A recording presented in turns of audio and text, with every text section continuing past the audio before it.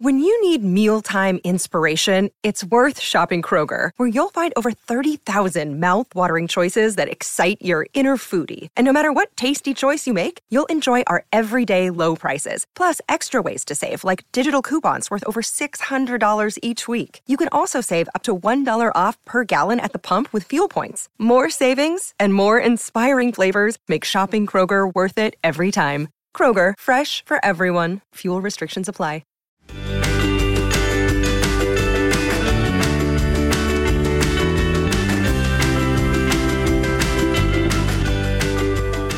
Welcome to Many Happy Miles, a podcast that celebrates all types of forward movement. Whether it's a sun salutation, a tandem bike ride, or in today's case, a 1,000-mile sled dog race across Alaska, we're here to say yay to it all and bring on guests to inspire you to move with joy. I'm Dimity McDowell, co-founder of Another Mother Runner, and joining me today as a special co-host is Adrienne Martini, who may be the biggest Iditarod fan I know. Welcome, Adrienne. I am so happy to be here. I'm so excited. I can't even begin to tell you. It'll be hard to not fangirl all over the place. I have them on my fantasy mushing team during Iditarod season, the folks that we're about to talk to. So it's very exciting. I did not realize there was fantasy mushing teams. I love it. Of course. So tell me, what sparked your interest in sled dog racing? So it started when we adopted a husky who would be incredibly ill-suited for sled dog racing. He's just much too big. So I started to get interested in that kind of dog, and I had never come across a dog that really just wants to run and run and run and run and run as much as this dog does. I tried running with him once, and he is far faster than I am and can last much longer. So we don't run together. Oh, Lobo Blanco, that's his name, right? Yes, that is Lobo Blanco. The dog we adopted him from Puerto Rico, and why there was a husky in Puerto Rico is anybody's guess. He was a stray. But that started it. And then there is a writer named Blair Braverman, and I started following her on Twitter, and she would tell all these great stories about her dogs. And it just kind of one thing led to another. There you go. There you go. Well, I can't wait. We are all harnessed up and ready to talk to Kristy and Anna Berington, a set of twins who live in Knik, Alaska, and run Seeing Double sled dog racing. The two grew up in Port Wing, Wisconsin, along with their sister Kat, and began their mushing career there. But more on that in a second. Kristy has finished the Iditarod, a 1,049-mile race over roughly 10 days, 13 times, and Anna 11 times, which is impressive enough. But it's not enough for this pair. In the off-season, as they train their dogs, they also enter human races like the Kenai River Marathon, the Moose Nugget Triathlon, and the Backyard Ultra. Welcome, Anna and Kristy. We're so excited to talk to you. Hi, thank you for having us. That's great. So wait, so that was Anna. And then Kristy, do you want to talk too? So do you guys sound exactly alike? Are you identical twins? Yeah, our voices are very similar. Sometimes people ask us, like, identify, like, this is Kristy, and then say your answer. Or direct a question directly to one of us. Okay, we'll do that. Well, cool. So kick us off, Adrienne. Okay, so Anna, choosing at random, let's start at the beginning. Can you tell us about your first mushing experience? Oh, first for real mushing experience? Or Kristy and I had neighbors that had 2 Siberian Huskies. Oh, let's do that. Okay, we also had a Border Collie and a Great Pyrenees, and we got sled dog harnesses for them for our birthday one year. We were probably like 10, and we would go pretend mush with them. We'd either run behind them, or we built a sled out of a pair of downhill skis and a milk crate and the handlebar off of our dad's dolly. And we would go out and play and bring snacks for the dogs and pretend we were mushing everywhere. Yeah, it was basically a 2-dog team and 1 sister. Right. Nice. Pulling to get where we needed to go. How many broken wrists came from this makeshift sled? Luckily, none. No, I don't think we've ever broken a bone that's required a trip to the emergency room. That's nice. Cool. Well, so were you both athletes in high school, Kristy, or where did you get your athletic prowess from? Yeah, our parents were really supportive about us being active and being outdoors. And it was so fortunate to come into this world with a best friend and also someone who's you're identical. So just competing against yourself can be really challenging. So we always had someone to play one-on-one basketball with, play volleyball with, chase each other on bicycles and running. So I think that's where we got our athleticism, was just encouragement from our parents. And our dad was a really serious athlete. He was a college basketball star, I guess you could say, and a swimmer. So we definitely played a lot of basketball. Because he was 6'7" and we're about 6 foot tall. So we were the twin towers on the basketball team. And Anna, you both went into the Wisconsin Army National Guard after high school. Is that correct?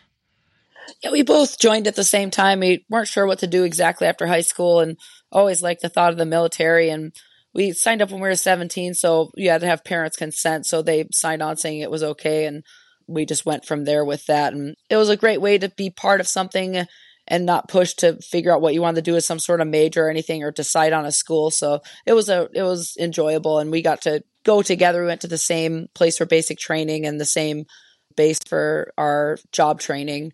So we got to stick together a lot through a lot of it, or at least see each other a lot through it. And then we also worked out of the same unit for the guards. Wow. Cool. So Kristy, when did you know you wanted to pursue sled dog racing seriously? And did you both come to that realization at the same time, or was it individual? I think that was when we did a few semesters of university. We were like, oh, what do I do now? This isn't, I feel like I'm still searching for something in my soul that's exciting and that I want to do. So we're like, let's take a break from school, and kind of picked up a old mushing magazine and found a classified ad in the back that wanted help up in Alaska. So we kind of told our mom, we think we want to go do this. And she's like, well, let's, pump the brakes on this. She's like, how about you just stay, stateside, let's not have a country between us. And you run off to Alaska to the last frontier, where nobody and you've never been there before, to do something that, you haven't done a lot of. So we found a place in Northern California that did dog sled tours, and that was a good place to kind of reintroduce ourselves to it, because we did sprint racing growing up with our neighbors' dogs. So we knew we enjoyed it, and we really loved dogs. And this was a good, like I said, stepping stone to see how much we really liked it. And we did really love it. So we found ourselves longing for more. Instead of doing these same loops over and over every day, we thought, well, it'd be great to do this for real. So we had the opportunity to go up to Alaska and met Dean Osmar, and he pretty much hired us right there on the spot. And we thought, oh, this sounds great. So in 2007, we moved up, and 2008 did their first season with Dean. And her mom was like, okay, this is great. You're moving up to Alaska, where you've never been, to live with somebody you've never met, to do something you've barely done. Good luck with that. I look forward to hearing from you. And Anna, you kind of started the Iditarod, or you've done the Iditarod a couple times less than your sister. Like, did you get the racing bug after her, or kind of talk a little bit about how you guys both came to more the competitive side of sled dog racing? Well, we both were interested in it at the same time. Kristy had the first offer to run a team in the Iditarod, because we couldn't quite afford our own dogs yet, or wanted to make sure this is something we wanted to invest the rest of our lives in. So we did what a lot of people do who are just getting into it, and they are handlers for another kennel. Sure. And the kennel that Kristy worked at Morning View Kennel, they had a team of rookie dogs for her to run. They're like, if you want to race them in Iditarod, you can. So she trained that team, and I didn't want to do anything that'd be like, oh, that's not fair, I can't do it with you, don't leave me behind, that kind of thing. I was super excited for her. So she got to do that in 2010 and 2011. And then also when I got my chance to run a team with Cook Inlet Kennels in 2012, Kristy also ran the Yukon Quest, which at the time was a 1,000-mile sled dog race that started in Fairbanks and ended in Whitehorse. So that year she ran 2 back-to-back 1,000-mile races, Whoa. Which was incredible. And I had the best mentor. I had somebody who knows everything I've been through in life, knows what size of everything I wear and all that kind of stuff. So I could ask Kristy every question about everything and just have amazing, great answers, and somebody I could trust and not feel stupid asking, well, what about this? So it was a wonderful experience for me as a rookie to have her full of all that experience. Right. Anna, was it hard to watch her or easy to watch her on the race, the two that you didn't race with her? Were you able to be at checkpoints? Not in the Iditarod. In the Quest, I was able to fly into Whitehorse and then get a ride to Braeburn and see her there. Mm-hmm. So I only got to see her like the last 2 checkpoints, which was cool, but not, I wanted to see her at every checkpoint, but I was also packing for Iditarod food drops. But in the Iditarod, you can't really, it's hard to go to checkpoint. Right. So I'm just like everybody else watching the tracker on the computer, right. seeing her check in and out and seeing her moving times and everything like that. So it's great to have the technology that we have so I could follow her along like that. But at the same time, I wanted to be out there and just see the things that she was seeing and all that kind of stuff. So I was so excited to see her finish in Nome. And she finished at night that year. She finished her first time, and to see her headlamp come up off the sea ice and start to head down Main Street, and they got all the Christmas lights and the people were out there and stuff. I could think I felt what her heart felt, that she did it. And I always knew she could, but to just see her and her team, they look gorgeous crossing the finish line and stuff like that. I was just so happy. Right. So cool. I can only imagine. Cool. I am also an Iditarod tracker watcher, so I understand what that's like. Of course, I don't have a sibling out there, but yeah. So Kristy, when and how did you decide to start your own kennel? I mean, you kind of talked about how you come in as kind of an apprentice or a handler. And then when do you take the leap and start seeing double sled dog racing? Well, we had the opportunity to work at the same kennel for a while. And Scott was really good about having us be able to have our own team kind of working with his team.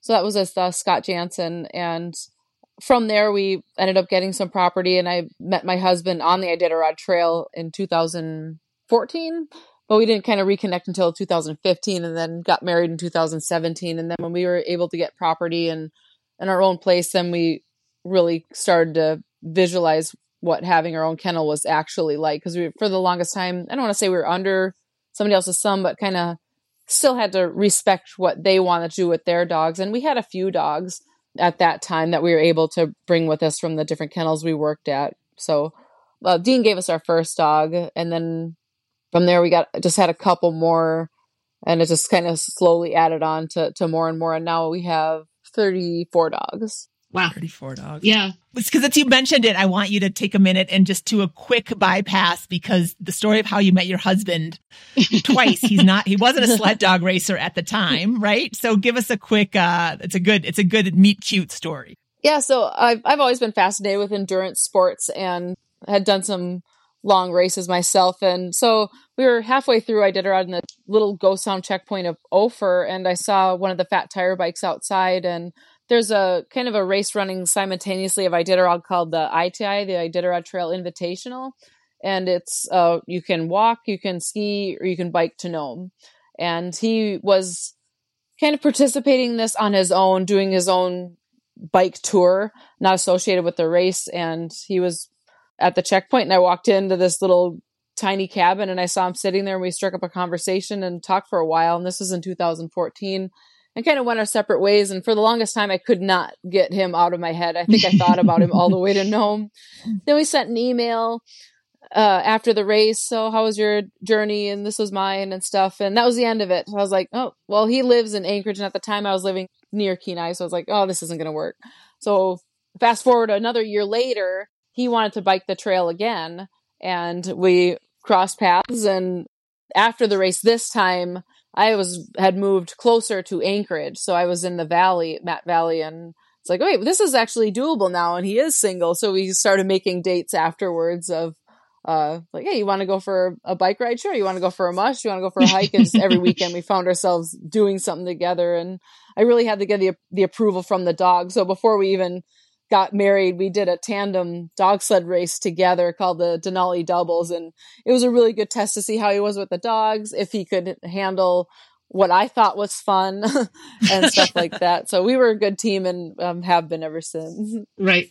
Did he take you out on a fat tire bike ride to make sure that you could? He did.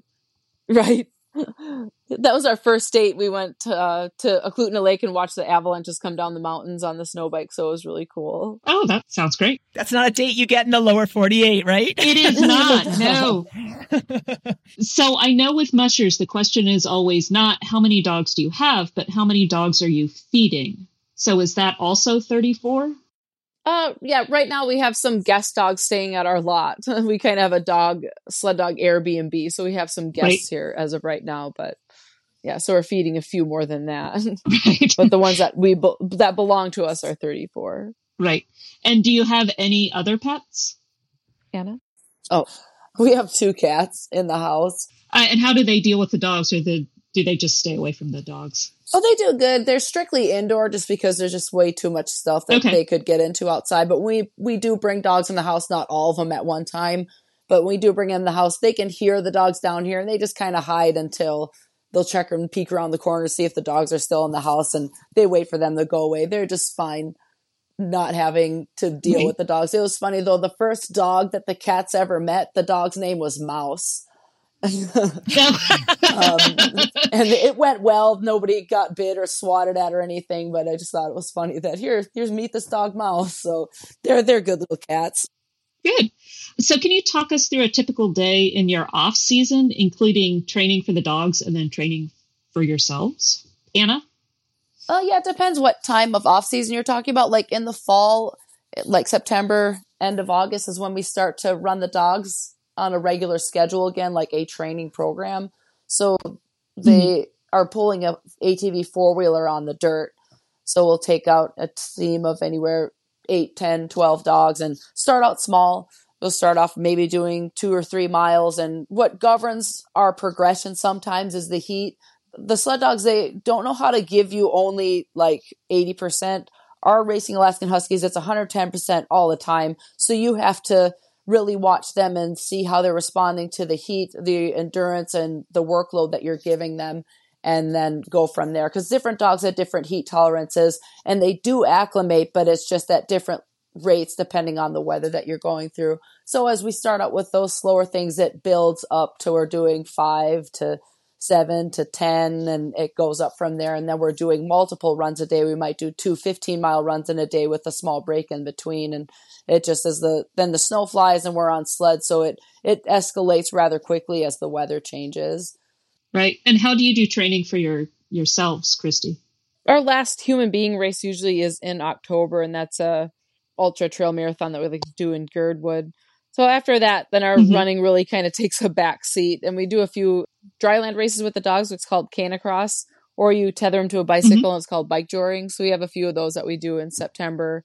So I'd say that we get in shape for dog mushing by dog mushing and doing all the chores that we do with the dogs. But in the off season, when we're doing our landscaping business and then doing more casual, easy runs with the dogs, we take them free running. So we have 33 acres and we turn small groups of them, like 6 dogs at a time, loose and just kind of go gallivanting through the woods. So that's a lot of fun for them. And then every morning we try to run at least a 5K, and then it depends what we have left for at night and what we're training for, what we do after work is over. Because it's not uncommon for us, like Anna's Fit Watch, to say that we logged over 30,000 steps in a day with everything that we do, from our own running to our landscaping job, where we're on our feet 12 hours a day. Right. Yowzers. Yeah. Is that so fun? Do the dogs love it? And so the dogs are not like on any harness or anything. So 6 at a time. I mean, are they just like, oh my gosh, Mom, you're the best? And I probably don't call you Mom, but that's what my dog calls me. So that's what I'm asking. Oh yeah. I think it's great cross training for them, because they jump over logs and stumps. They, kind of bully each other a little bit and, jump over each other. And it's just, it's a big play session for them. So I think it's really good for them to learn to move outside of being in a team as well. So I think it's really, really good for their development, and just trust in you to be able to turn them loose and them have recall, which our oldest dog is going to be 15. And that's his job at his age. For our small puppies, he takes them out on walks and he's got really good recall. So we call Jonah. They're following Grandpa Jonah around and we whistle Jonah and he turns around and comes back to us, and the puppies follow him and they associate that, oh, she wants us, to call us, and whistle, that we go back to Mom, like you said. And then we also play hide and seek with them when they get a little bit more adventurous and they turn around and you're not there, then they got to go find you. And that's a lot of fun too. No. Oh, that's awesome. Yeah, your dogs have much better recall than mine. Some are better than others. Mine would be in the next county. But yeah, hide and seek wouldn't work with mine either. Stay tuned. We're going to be back with Kristy and Anna right after these messages.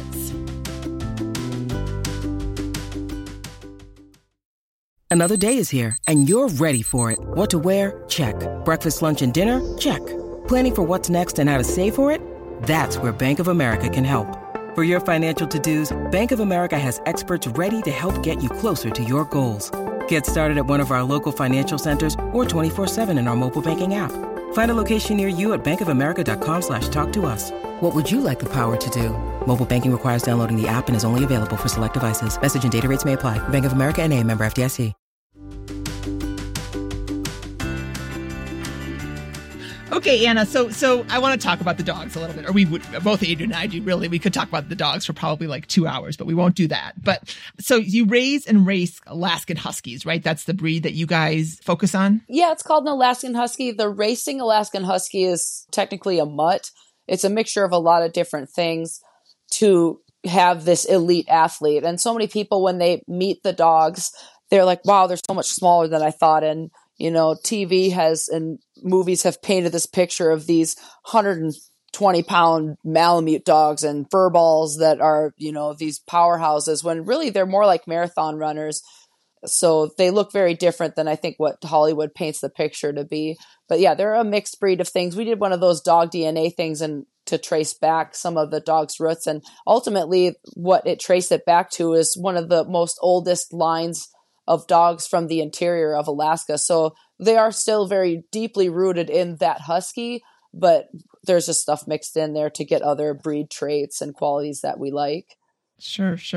So when you have a new litter, when do you see the personality traits coming out? I mean, can you tell from like day 2, or is it more like 6 months, or is it somewhere in between? And Anna, you could just answer that one as well. Yeah, as they start to walk and start to eat solid foods, and you see some personality develop. Some of them they're a little bit more piggy and they kind of hog the food a little bit, and other ones are maybe exploring a little bit more, getting out of the house first and things like that. And I think once they've weaned from their mom, you see a lot more of their personalities come out, whether they're a little bit more independent, even though they're all raised and treated the same way, just like some people. Some of them are a little bit shyer, so they maybe are a little bit quieter in that, and other ones are loud and all over the place and that kind of thing. So definitely I think maybe when they're weaned, you start to see their personalities start to come out. And you're right, they do have, each one has their own attitude. They're not all the same. So it's really fun to work with. You have all different kinds of like personalities that you work with in the team. Right. I guess this is for Kristy. So are there dogs that work better with you than they do with Anna and vice versa? Or is that not as important? I think for us, since we're so similar, it's easy for the dogs to do what Anna would ask and what I would ask. I have complete confidence in what I call my leaders to do exactly what I would want for Anna as well. Versus like when my husband's come out with me, I call it like substitute teacher syndrome. So they're willing to try things like, oh, we usually turn here and go on this trail because it's fun to chase the neighbor's chickens. So this is where we're going, Right. Yeah, like they're willing to try things versus with Anna, I think they know right. that, oh, this is, she still means business because I think that's Anna. Pretty sure that's Anna, but it could be Kristy. They look awful similar. And our voices are so similar that we've been mushing next to each other. And I'll be calling my dogs Haw, which is left, and Anna will be calling her dogs G. And you can see the confusion. Like then both teams will go left or right at the same time. And they're, almost crossing each other because they don't know who to listen to because we sound so similar. Right. So how do you pick your teams for big races? Anna. It's a work in progress throughout the year. In the beginning of the year, is like as we've raised our own dogs, it's just for some reason one of us tends to gravitate towards this dog or gravitate towards a certain dog, or each of us have young dogs on the team and veteran dogs, and we each have leaders and all that kind of thing. So whatever team is lacking, kind of that dog might go into that team. But Kristy's put a lot of work into some leaders, and those are her lead dogs. I'm not going to ask if I could use them or take them or anything like that. And the same for me. I've work with other dogs to make them my leaders. So just as we're developing the teams, we kind of look at who needs what on their team and who's been working with who, and it kind of goes from there. Right. Nice. So, Kristy, how do you pick your lead dogs? Is it a personality thing? Is it a size decision? Well, I think there's some mushers out there that they can look at a litter of puppies and they're like, oh yeah, that one's going to be a leader. I can't do that. And we always try everybody up in lead because you never know who might have that quiet confidence to lead a team. And there's different kinds of leaders. There's your command leaders, which listen to G-Haw and, steer very well. And then there's we call them unguided missiles that have excellent drive and direction, but you can't really steer. And that's why we usually run them in tandem so they can work together as a team.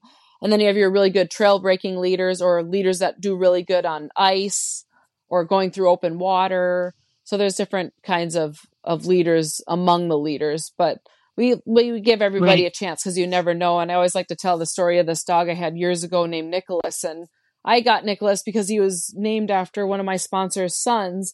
So Peter would call me all the time and ask, oh, how's Nicholas doing? And the best thing I could say was he's trying, because he was the worst sled dog I have ever had. He would look backwards. He would start fights, and he was just a punk. And so he'd always run in the back of the team because I didn't want the other dogs to see him not helping. So he was always in wheel, that's positioned above the sled, which isn't a very important role among the team. But for Nicholas, it was the best place for him to be. And then I had gotten to the point where it was kind of a stormy part in a training run I was doing, and some of my other leaders were getting tired. So I was like, all right, let's just put Nicholas up there. I need some entertainment. This is kind of, wearing on me. So I put Nicholas up there, and it was like flicking a switch. He needed to be challenged, and this was his opportunity to show me that he wanted to do something else. And he was phenomenal. One of the best lead dogs I have ever had. He wasn't very fast, but he was steady and never got injured. He finished the quest with me on the Iditarod in that same year and just was very, very good leader. So I was so happy to call Peter later and be like, Nicholas is leading and he's making my team this year. And he's the best dog exactly. ever. That is awesome. That's so cool. So I'm coming at this from I don't even follow the Iditarod. Adrian at least tracks it. I'm pretty Iditarod newbie. But is there a difference between male and female dogs, Anna? Is there, do you want to have a mix of both, or do you want all male dogs, or is it really just an individual dog thing? I think it's an individual dog thing. Statistically, more male dogs finish Iditarod than females, but sometimes in a race, a female might be dropped because she's in heat and she's very cute, and all the boys, that's all they can think about. So she might get sent home because she's a distraction for the team. Perfectly healthy, but it's just not working out. So I don't know if that skews numbers a little bit, but there are some mushers who only run male dogs. But I think that each dog that we have gets a chance to try. And like Kristy's got an amazing leader named Crockett, and he's 75 pounds, gorgeous, big, strong dog, does great. And one of my best leaders is Rizzo, and she's hardly 50 pounds, and she's phenomenal. So it depends on the dog. Like Kristy said, different skill sets for different situations. And yeah, it just depends on the dog, if you ask me. Yeah, Rizzo's one of the best lead dogs we've had. Is Rizzo a pink lady? Is she named after the Grease, or is it the movie Grease, or is there a different origin of her name? That's cute. I didn't know that. I've never seen that movie, but she's named after the Rizzo the rat from the Muppets. Oh, that's the other fun thing. Mushers like to theme name their dogs, so they come up with these themes, whether it's characters from a book or a movie, or weather, or trees, or rocks. So that was our Muppet litter. What other Muppet names do you have? Oh, there was Fozzie, Gonzo, Beaker, Kermit, Rizzo, and Sweetums. That's awesome. Nice. So, Kristy, how long is a dog's competitive career usually? And then what happens when they retire? Well, that varies on the dog's career. I say they do their first Iditarod typically at about 2 years old. And then the oldest dog I've ever taken, the Gnome, was 10 years old. So it depends on their individual longevity. I think their peak racing ability is probably from 3 to 7, and even 8 and 9. There's dogs, that finish in the top 10 on people's teams. It just all depends on the dog individually. And then we do keep quite a few of we call them legacy dogs when they retire, and they have different roles in the kennel, whether they maybe they just do the shorter distance races and not the 1,000-mile race, or they teach puppies. Right. We have some that we like to take to schools and do demonstration with kids that are really good with kids. Then other ones, if we find the right home for them, we adopt them out to an active family that's ready to make that transition with the dog and have a forever companion as a pet. So we do adopt some of them out as they reach a mature age. Right. All right. So here's another question. Runners get injured all the time. I'm curious about injuries on your dogs and how minus them maybe limping. So Anna, what do you do when you see a dog injured, and how can you tell if they are? Oh, definitely. Like the first tell when you're just looking at them is their gait. And we are constantly watching the dogs all the time, and their gait and how they move is like their fingerprint. And if something is slightly off, there's a reason why. It could be something simple like, oh, I just need to replace a booty, or maybe, you need to put the dog on the other side of the gang line. Maybe they don't want to run with the dog they're running with, or it could be something like they're starting to develop a sore muscle or a web split or something in their paw or something like that. So definitely are always analyzing how they look when they're running. Maybe they're not pulling as hard as they usually do. So because you know that dog so well, you're able to know abnormal right away. The things that they get issues with are sometimes they'll get sore joints, sometimes sore wrists, and those are pretty mild things. And we have different liniments and wraps and things that we'll put on there.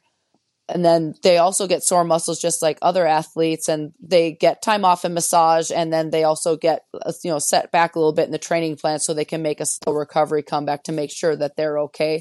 Yeah. And then like they're just like with people's, when you're running your feet, if they're messed up, you're going to have problems. So we're all constantly looking at their feet and their toenails and everything. And that's why there were those little booties a lot, because it's just mostly trying to prevent issues that they get, because they've got long kind of paw hair, which sometimes we shave off of it, but they'll get a snowball in that, and that causes their foot to spread out, which causes chapping and cracking in their webbing of their feet.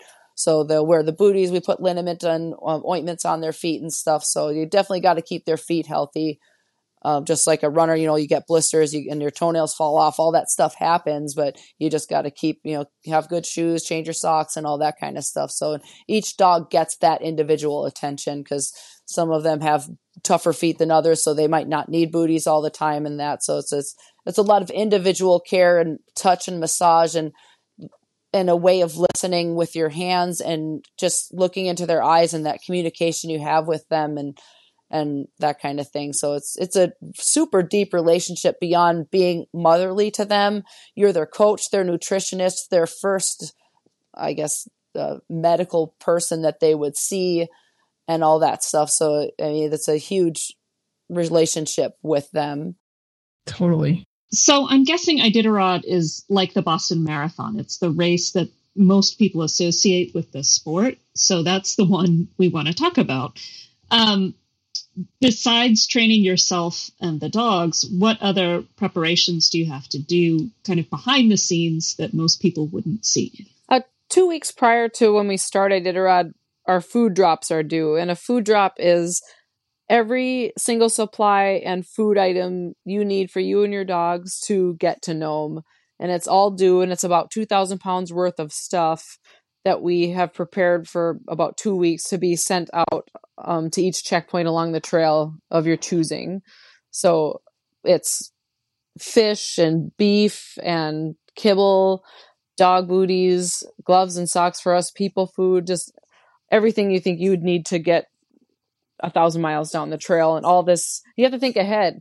Right. All this is due, 2 weeks before. So you're still trying to keep your team in shape and get all this meat cut into small snack sizes that you can feed and cook for your dogs out on the trail. And it's a lot of work, because if you didn't send it out there, you don't get it. Right. And Kristy, are there special people snacks that you also put in there just to keep your kind of mood up on the trail? Yeah, my favorite thing to eat out there is dried mango, and not the sugar-coated stuff, the real raw kind of dried mango. Even when it's 40 and 50 below, you can still eat it frozen or thawed out, and it tastes good. And that's my favorite thing to eat out there. A lot of the stuff that I like to send out, you can eat frozen, or if we put it in our cooker, because I hate taking the time to cook. If I can eat on the trail on the back of the runners and do something else, massage dogs and sleep at the checkpoints. That's more important to me. Right. Do you have something different, Anna, that you like, or? We pack the exact same thing. Okay. I mean, with like trail mix, and a friend of ours made us these power balls or peanut butter and oatmeal and chia seeds and flax seeds and chocolate chips and craisins all rolled up together, and you could eat that frozen. And yeah, so we eat the same stuff. Nice. So you get to a checkpoint, and I've read multiple times that it's always dogs first. So talk us through kind of what you do to your dogs as you're running this 1,000-mile race to make sure that they are able to do the next leg healthy. Do you want to take that, Anna? Yeah, so we'll pull into a checkpoint and you get your parking spot and you park the dogs and you take them out of drive. So they have a tug line, the line that they're pulling from. You take that off of them. That's kind of saying we're taking a break here, and you check in with the veterinarian, you give them their vet book, which is this traveling medical record that you have of the dogs, and they'll go through each dog, listen. The vets are listening for things that I'm not trained to hear.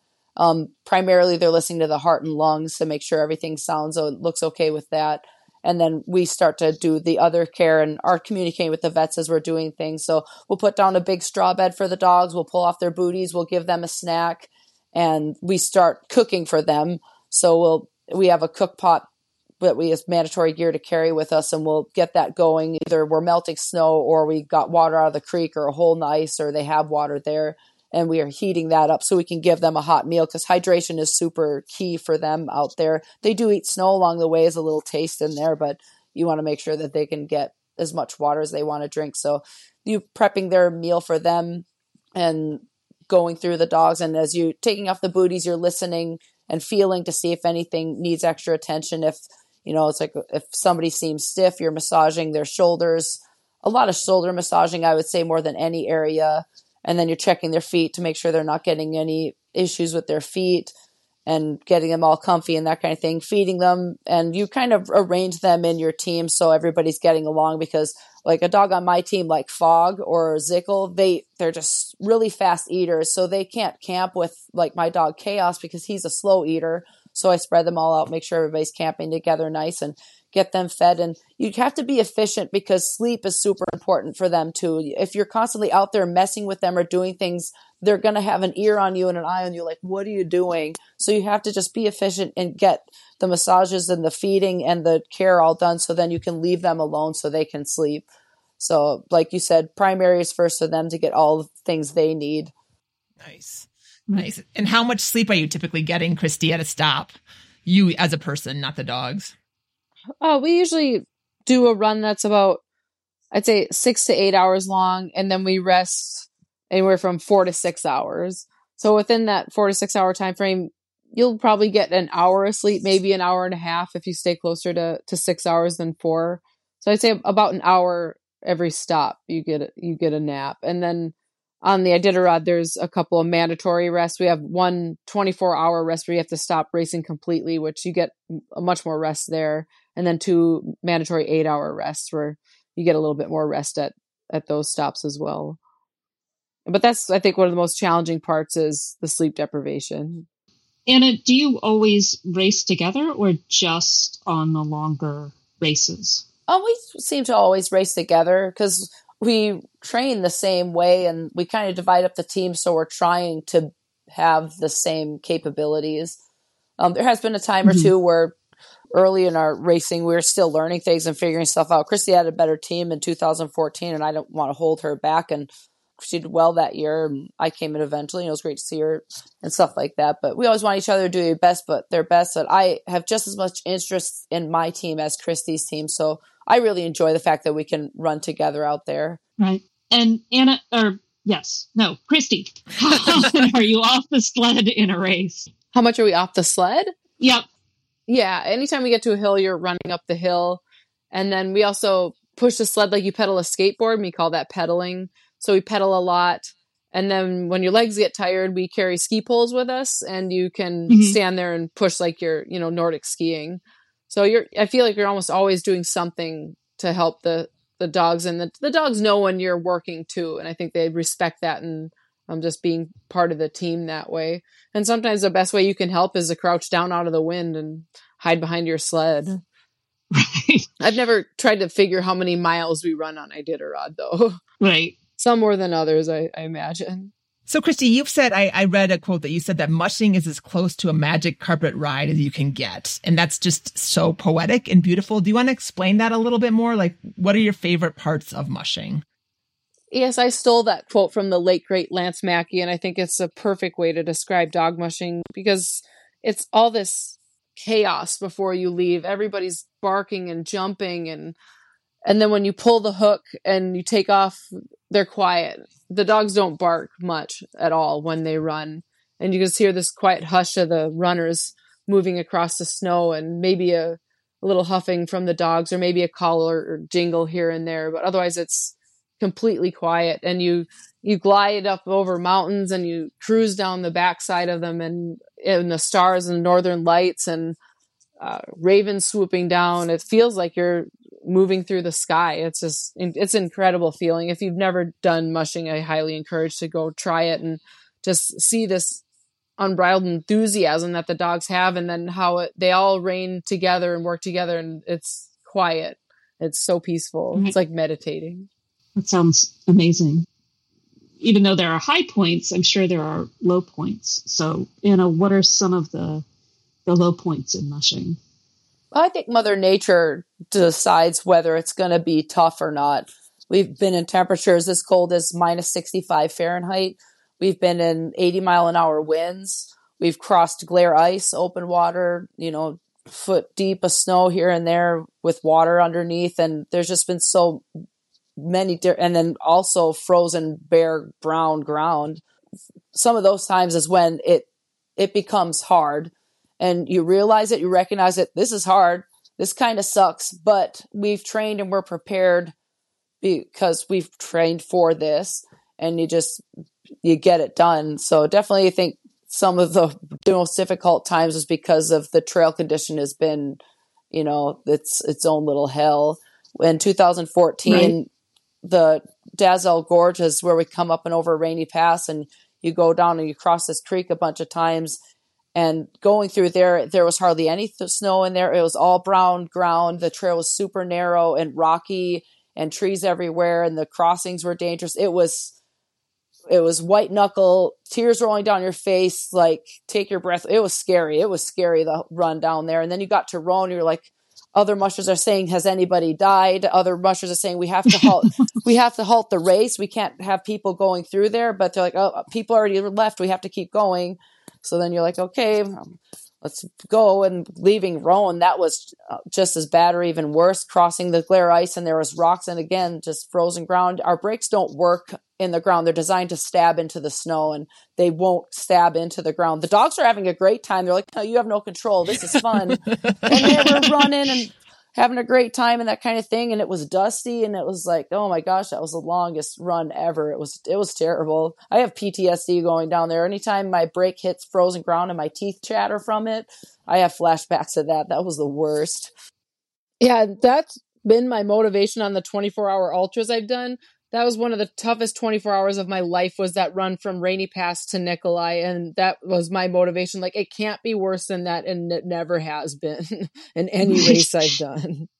Right. I have a half marathon that we did in the middle of a nor'easter. And that is kind of it's not nearly as harrowing as your run, but it was not great. Yeah. It was not great. All right. So you guys have been amazing. I love talking to you. But before we let you go, we have two really important questions. So I'll ask one, and then Adrian's going to ask one.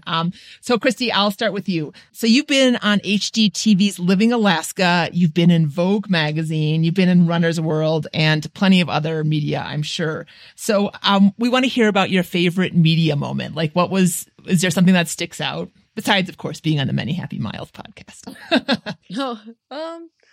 Well, I don't know. I guess recently it was a lot of fun. We got to be in a Portugal the Man music video. They wanted to put a little dog mushing in there. So they have this mascot named Tank, and this great big pink dog. And we were mushing with it out on the historic Iditarod Trail, and it was a lot of fun. That's cool. Anna, do you have a moment that sticks out besides being in a music video? That one first came to mind. It was fun being in Runner's World because they also showcase how important the motivators the dogs are. The dogs are just the ultimate inspiration. If you're having a bad day or you don't want to go out there and do it, it's like, well, the dogs would do it for you. So they're like, yup. And then you get your shoes on and you go. So they're just, and they just love what they do. If people loved their jobs as much as a dog loves mushing and running, then everybody would want to go to work 7 days a week. But so the fact that Runner's World, it's like, yeah, bring a couple of your dogs to the photo shoot, and they want to see as much as our enjoyment of running and running with the dogs as it was how much they are a part of our life. So that was enjoyable. I liked that. Yep. So my very important question is this, Kristy, you have some amazing knitted sweaters with a dog pattern on them that look handmade. And I think you wore them in this year's Iditarod. Who made them for you? A woman in Norway made them, and it was a gift from another friend in Norway. We did a project with him, and he wanted to thank us, and he was like, what can I bring you back from Norway? I was like, well, those sweaters are pretty cool. So she got her measurements, and she just needed her wingspan, and then she made them from there, and she asked what colors we want in pattern, and she made those for us. She did an amazing job. Right. I'm all about the hand knits. Yeah. Yeah, they're beautiful, and they're very warm. I've seen Norwegians, like, it gets colder, they just put on another sweater. Yep. It's great. Well, thank you, ladies. You guys have been amazing. Really fun to talk to. So one last question, actually. What are you training for right now? I guess the season, I imagine, is over in Alaska, or do you guys still have enough snow to be running races, Anna, with the dogs? So we just finished our last mushing race on April 5th. It was just a short race up in Cantwell, and we got first place in that one. So that was a great way to wind down the season. Other than that, we're still running dogs when we can. Our trail is deteriorating because the snow is melting. But as far as like people-powered sports, Kristy and I will probably participate in the Trent Waldron Half Marathon, and that's at the end of May. Nice. Well, good luck in that. Good luck in all your other pursuits. Thank you for sharing your knowledge and love of dog racing with us. And it's been really fun. Yeah, thank you for having us. Yeah, thank you. If you're looking for an adventure without a team of sled dogs, join us in Blue Ridge, Georgia for a trail race at the beginning of October. In the Race Like a Mother program, you'll train with a team of fellow BAMers for a 15, 30, or 50K race under Coach Kristy Scott, and then gather together in Blue Ridge for a trail race in one of the most beautiful spots in the country. For all the details, head to anothermotherrunner.com/2023 programs, which we'll also put that link in the show notes. Our podcast today was produced by Barry Medore of Fire on the Bluff in St. Paul, Minnesota.